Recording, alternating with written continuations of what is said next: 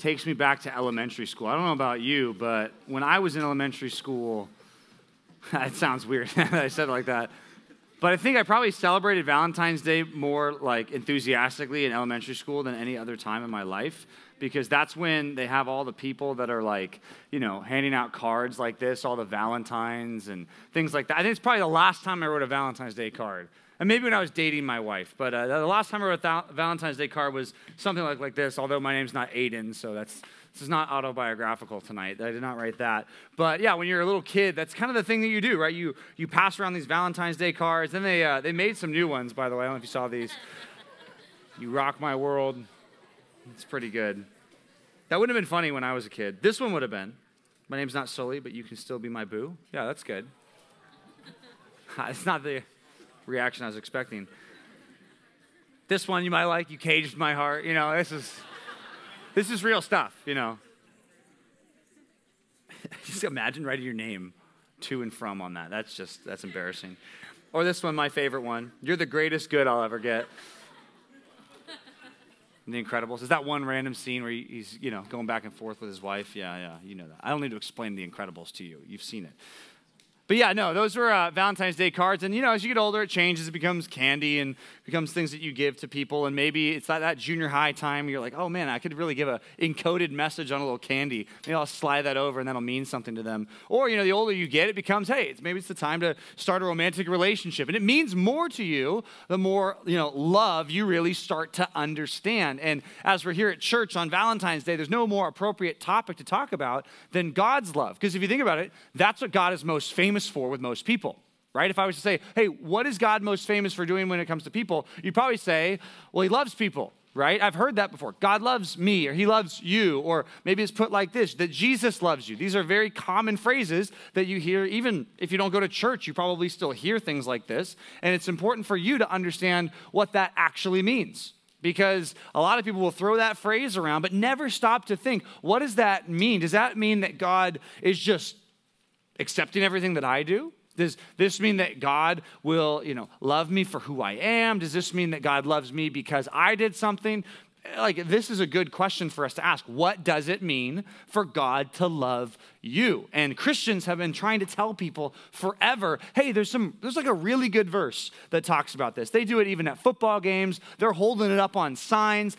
There is something that Christians have been trying to shout to the whole world. There is a verse in the Bible that talks about God's love, and it's one of the best summaries possible of God's love. People even wear it in their eye black. Tim Tebow here, right, wearing an eye black. John 3:16. Even if you're not watching football, you'll see it when you go to In-N-Out Burger. It's right underneath the cups, right? John 3:16. You got Christians that are in charge in this company that are trying to shout to everybody. You need to know about God's love, and you need to know about what the Bible says about God's love, because the Bible is God's word to us. And God tells us things about himself in the Bible. So if I was to ask you, hey, what do you think it means that God loves you? If you just give your opinion, it's like, well, guess what? Your opinion is not in the Bible, right? That's great that that's your opinion, that you think God's love means this or that. And really for every person, we would all define it differently. So what we need to do, if we want a real answer, if we want real truth, we've got to go to what God says about his love. So that's why if you got a Bible, I want you to look at this one simple little verse, John 3:16. This is a very important verse.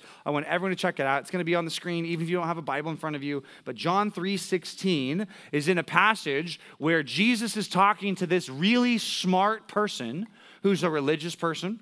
He's a teacher of other people, and he reminds him, hey, you need to know the basics again. It seems like you don't even know the basics of what it means to know God. And he explains this. And at the end of his explanation to this guy about what it means to be right with God, he says these very important words that kind of summarize everything Jesus came to do. So this is him explaining his mission to the world. And it all has to do with love. So check this out. Very famous verse, maybe the most famous verse in all of the Bible. Some of you know this verse already. It starts by saying this: for God so loved the world, which that phrase, sometimes we get this mixed up. We read that as God loved the world so much. Now, that's not really what he's saying here, although it's true. God loves the world a lot. This phrase means God loved the world in this way. So this is a teaching verse. Jesus is telling us this is how God loved the world. So when you want to say, hey, God loves the world, or God loves everybody, or God loves people, right? He says, this is how God did it. It's true.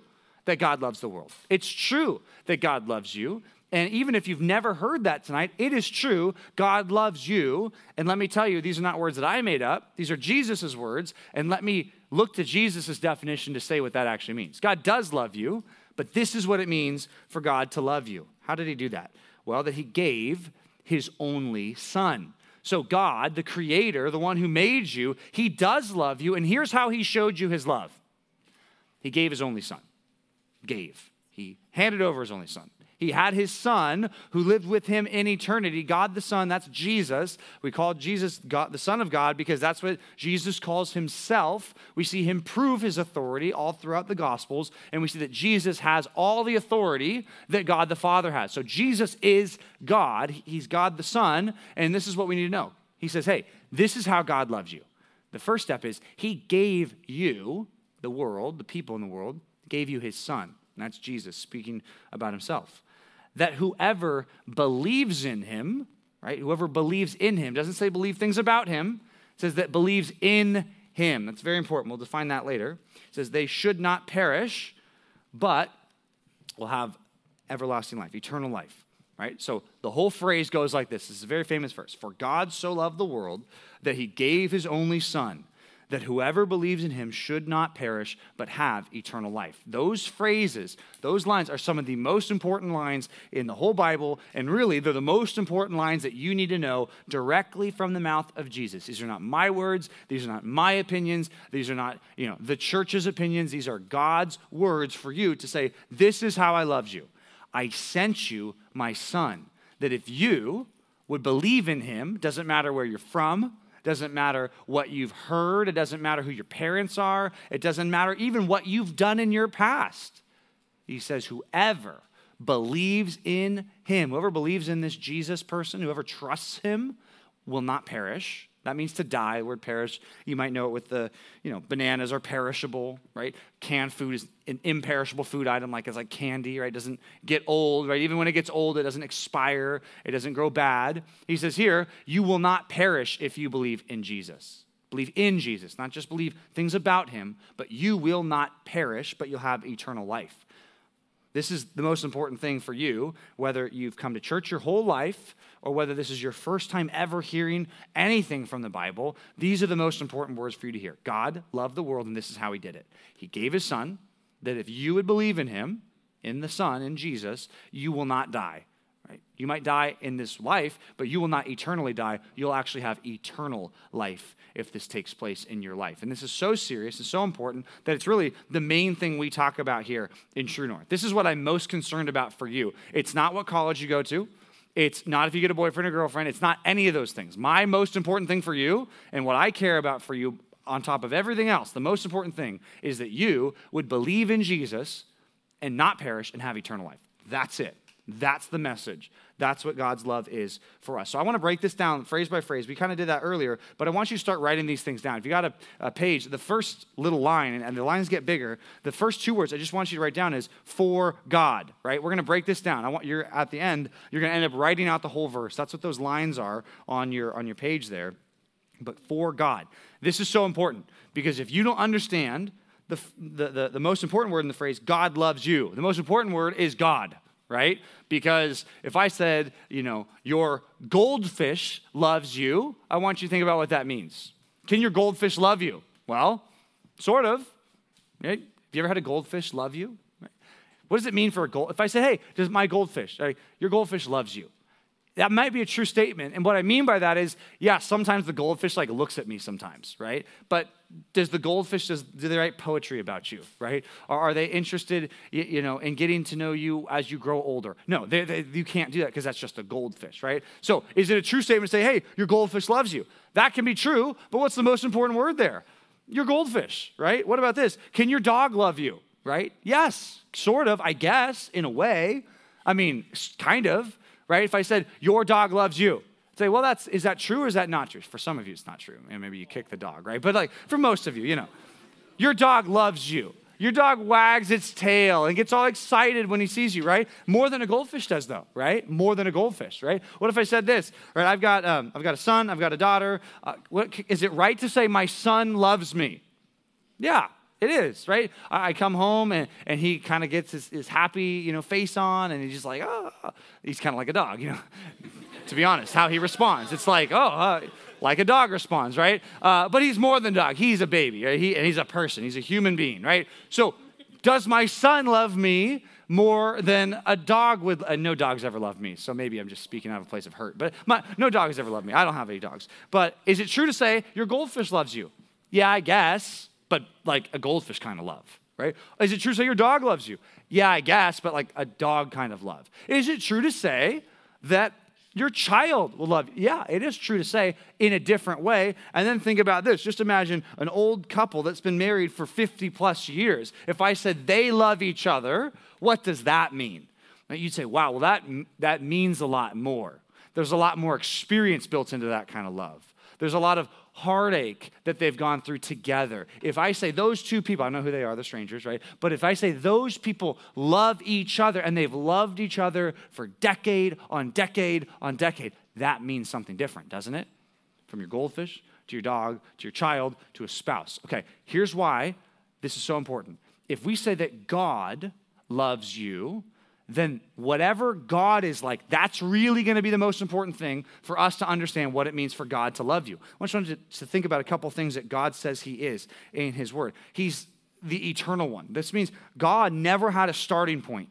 Like God has existed for eternity past. That's just the thing we can't even wrap our minds around. He will exist forever into eternity, from eternity past. That blows our mind. He doesn't even fit on the timeline. Before there was time, God existed. After there will be time, God exists. Like that's a mind-blowing thought. That's how the Bible describes him. Also describes him as the one who created everybody. He's the all-creating one. There's nothing that exists in this world that God didn't make. Just want you to think about that. And we always think, okay, mountains and trees and people. Yeah, that's true, but also like the laws of logic, right? And math, right? And love and emotions. Like now start to think even beyond just the stuff you can see and taste and touch. It even says in the Bible that he's made all things visible and invisible, right? This God who made everything, he really did make everything, and that's impressive. And to say that God loves you, that's very different than what some of us expect. He's also this perfect and holy God. He's perfect. He doesn't make any mistakes. He doesn't sin in any ways. He's perfect, and he's holy, which is a Bible word, which means he's such in a different category than you and me. The way he thinks is so different than how we think. We think based on, okay, how can I organize my situation so everything works out for me? God sees all of eternity all at once, and even when he acts, it's not even like he acts today versus tomorrow. All of his actions are basically happening all at the same time because he's eternal, right? That's whoa, it blows your mind. And to say that God loves you, that's a bigger deal than a goldfish or a dog or a child or a spouse loving you. Also, the Bible describes him as the just and righteous one. He is fair. He sees what happens in the world, all the unfair things. He sees that, and there will be a day of judgment for all wrongdoing. If you've been wronged or if you've done wrong, it's just there will be a day where God settles the score.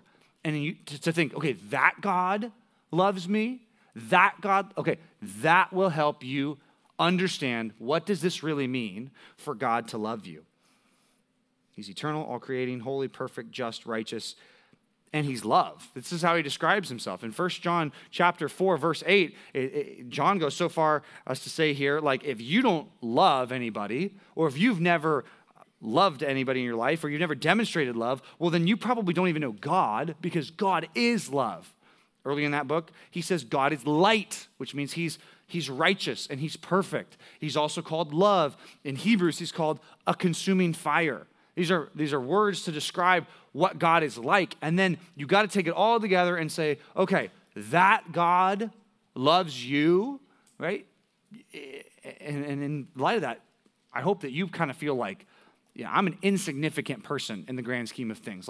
When I think about how big God is and how much authority he has and how many people he loves, I'm just one tiny, small little person in this world, but God is so big, that should make God's love even more amazing to you, that he cares about you individually. And what did he do? It says he loved the world, right? For God so loved the world. That's the next phrase to write down. So loved the world, right? This is how God loved the world. When you think of the world, I don't know what you think of. I usually think of this, right? The earth, all the people on it. Just imagine, in a picture like this, what's contained in this picture, right? There's all these people down there that you can't see. There's all these things they're doing. There's all these things that they're thinking. There's all this music that's being played all at the same time, but God still sees it all, and he can differentiate it all perfectly. He knows all the thoughts and the feelings of every person that's in that picture. That should blow your mind that God loves the world, and here's how God loved the world, right? In this condition, in the condition of sin. I mean, the world, if you think about it, there's a lot of amazing things in the world, but if you really think about the world is a dark place. The world is a sinful place. How many evil and wrong things are happening even as we speak right now all throughout this world? That would be heavy on your heart if you could even understand all of what was going on. And the more you grow up and the more you see, the more you understand, wow, this world is an evil place. And the more you understand yourself, you realize, man, I have a great capacity to do what's evil. Yet the Bible says that God loves me.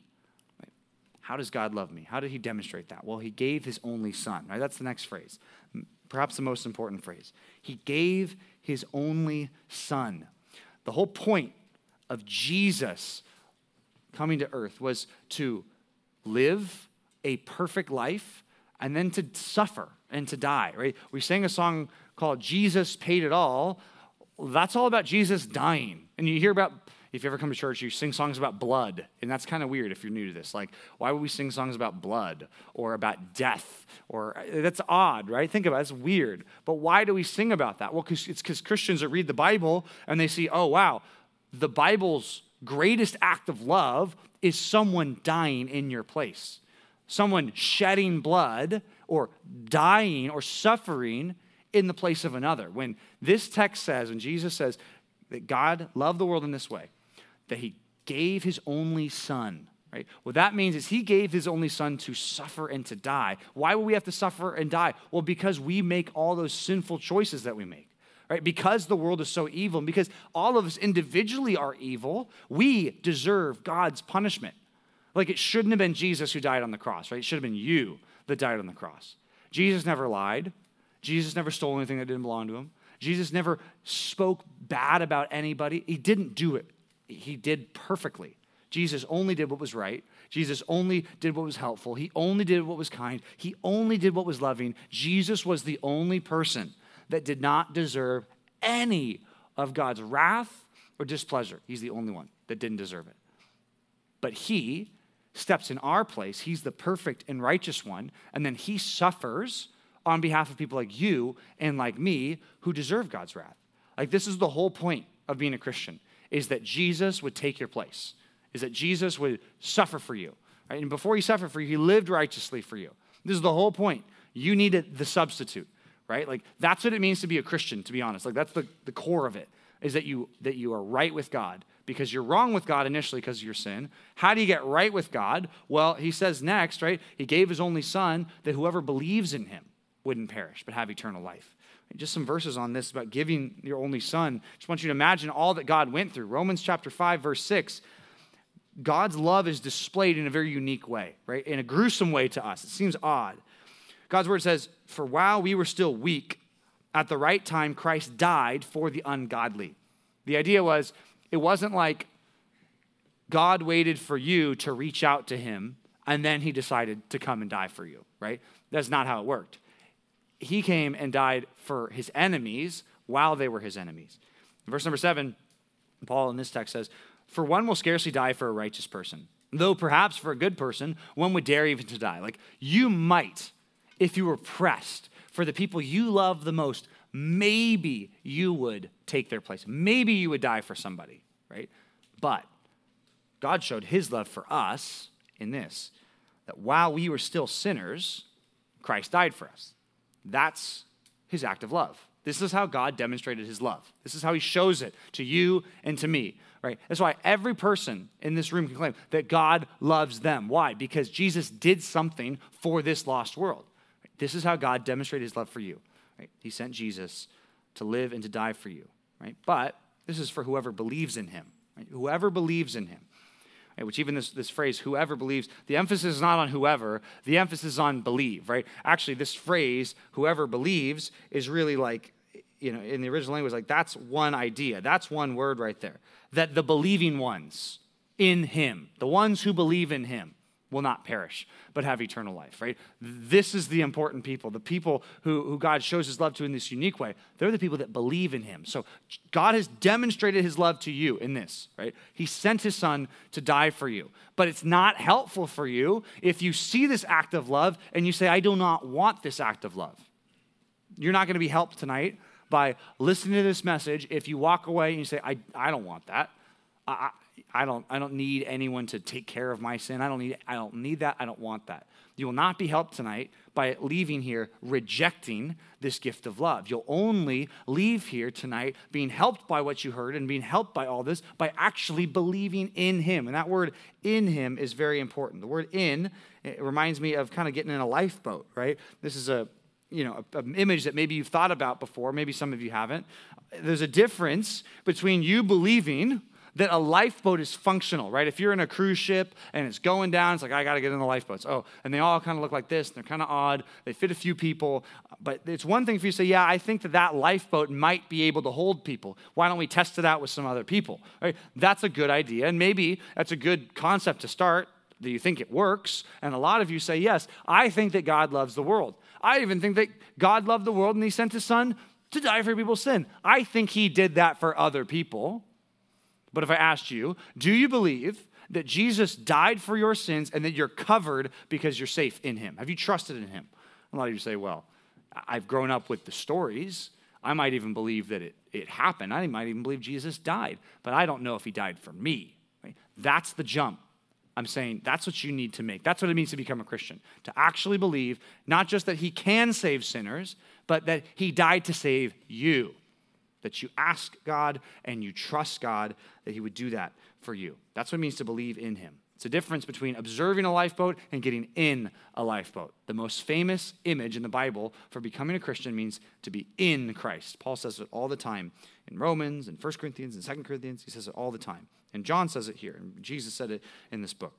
And I bring this up because a lot of us will say, yes, I believe in God. Right? If I ask you, hey, do you believe in God? A lot of people hear that and they think, well, yes, I believe there's a God. I'm not an atheist, right? The only people that would say, I don't believe in God are atheists. I'm here to tell you that there are a lot of people who do not believe in God who are Christians, so to speak. They go to church. They're in youth groups. Some of them are parents of people in this youth group, right? A lot of people are not real Christians because they believe things about God, but they don't believe in God. Right? Here's an example. In James chapter 2, God's word tells us that even demons believe that God is one. Like that's a statement to say, we believe that there's only one God. There's the one true God. Right? Well, that's great that you believe that. Even the demons believe that. Right? Like, do you know that demons know that Jesus died on the cross? You know that demons believe that Jesus died on the cross to save sinners. Right? And some of you, your faith in God is the same as demons right now. Right? Like you haven't taken that step beyond to say, I trust that Jesus died for my sins. He says here, yeah, the demons believe all these amazing things about God. They believe everything that I've said tonight from the Bible. They believe the same stuff. They're not saved, though. They're not forgiven. Their sins are not covered. Right? But the people who believe in Christ here in this room, their sins are covered. James goes on to say, here's an image, right? It's like the body apart from the spirit is dead, right? When someone dies, their spirit leaves their body and their body doesn't move. It doesn't function the same way. It's dead. You might have some reflexes, but there's no life in a body, in a corpse. It says, so also, faith apart from works is dead. Faith is like a dead corpse if works don't animate it. So here's the point for you. Maybe you say, yeah, I believe in God. Yeah, I believe in Jesus. But if I asked you, do you live like a Christian? Okay, great. You say you believe in Jesus. Have you devoted your life to him? It's like, oh, no, I'm waiting to do that till I get older. Well, then I'm telling you, the Bible says that you do not have the real faith.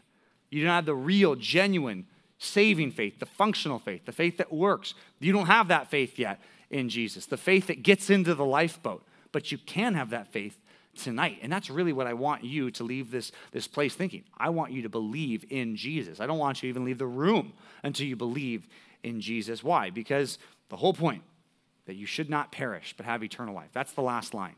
Right? God loved the world, and he showed his love in this way. He sent his son to save you. That if you believe in him, he's not going to save you if you don't believe in him. He's not going to save you unless you trust in him. Believe in what he did. But he will, and you won't perish if you do. Perishing and having eternal life. And for some of you, like, to talk about death and, eternity is kind of odd because you're like, I don't think about it. I don't want to think about it. I had an experience recently. I got a phone call, and I showed up at a house, and there's a 19-year-old boy who was dead in his bed. And I had to go to this house, because I was on call as one of the pastors here at our church. And I walk into this room, and there's a 19-year-old boy who died in his sleep, right? And, I'm talking to his mom and giving his mom a hug, and there's all these tears, and it's like, this is crazy. There was a person, there was a soul in that body, and now it's just a dead body, right? It wasn't an old guy. It wasn't in his 80s. It wasn't in his 90s, right? This was a 19-year-old, right? And then, what did we do after that? Well, called the sheriff's department, called the coroner's office. They came down. The mortuary came. They took a body away. They rolled out a body. They put a sheet over it, and they took it to a refrigerator and put it in there. And then we went a couple days later and picked out the casket and what color and what do we want to do for a memorial service. And then we put the body in the ground, right? It's a 19-year-old. I share that just to say, look, we're all going to perish. You don't know when you're going to perish. You don't know if you're going to perish at 19 or 90. You have no idea. But what we're going to do one day with your body is we're going to put it in a refrigerator, right? And then we're going to put it in the ground. And at that point, if your soul is not right with God, he does not give you any second chances. Your second chances are here and now.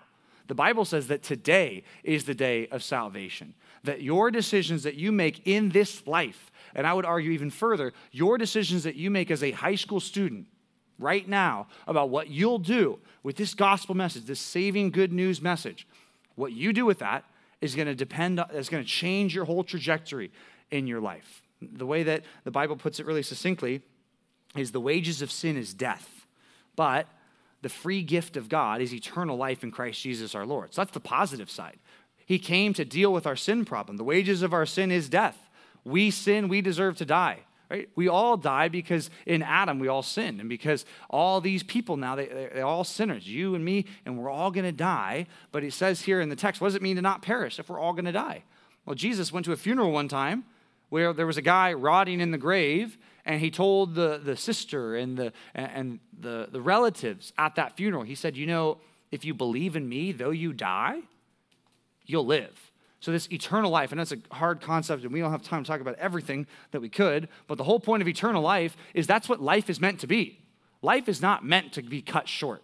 You're not meant to get to know people and then to have those relationships severed, right? That's why even on Valentine's Day, heartbreak is it's wrong. It never feels right because it's not what you were meant to do. You were meant to live, have relationships, and keep loving other people. That's what you were made to do. But sin and death, it cuts that short. Eternal life is the new life that we're going to have with God forever in a new world. It's not like some weird floaty, experience where you're floating on a cloud and you're playing harps like a fat baby. That's not what the new world is going to be. You're going to have a body. The Bible says very clearly, you're going to have a new body that will be incorruptible. It will never die. You'll never be a sinful person in that new world. You'll experience life the way God meant it to be lived forever. But you'll only experience that if in this life you choose to believe in Jesus. Because if you choose to rebel against God and not believe in Jesus, you will not enjoy that new life. You will not enjoy any new kind of life. All you'll be is separated, but you'll be very aware of what's going on, which is why, this is life and death stuff that we're talking about here. So the questions for you basically tonight as we talk about love and Valentine's Day are this.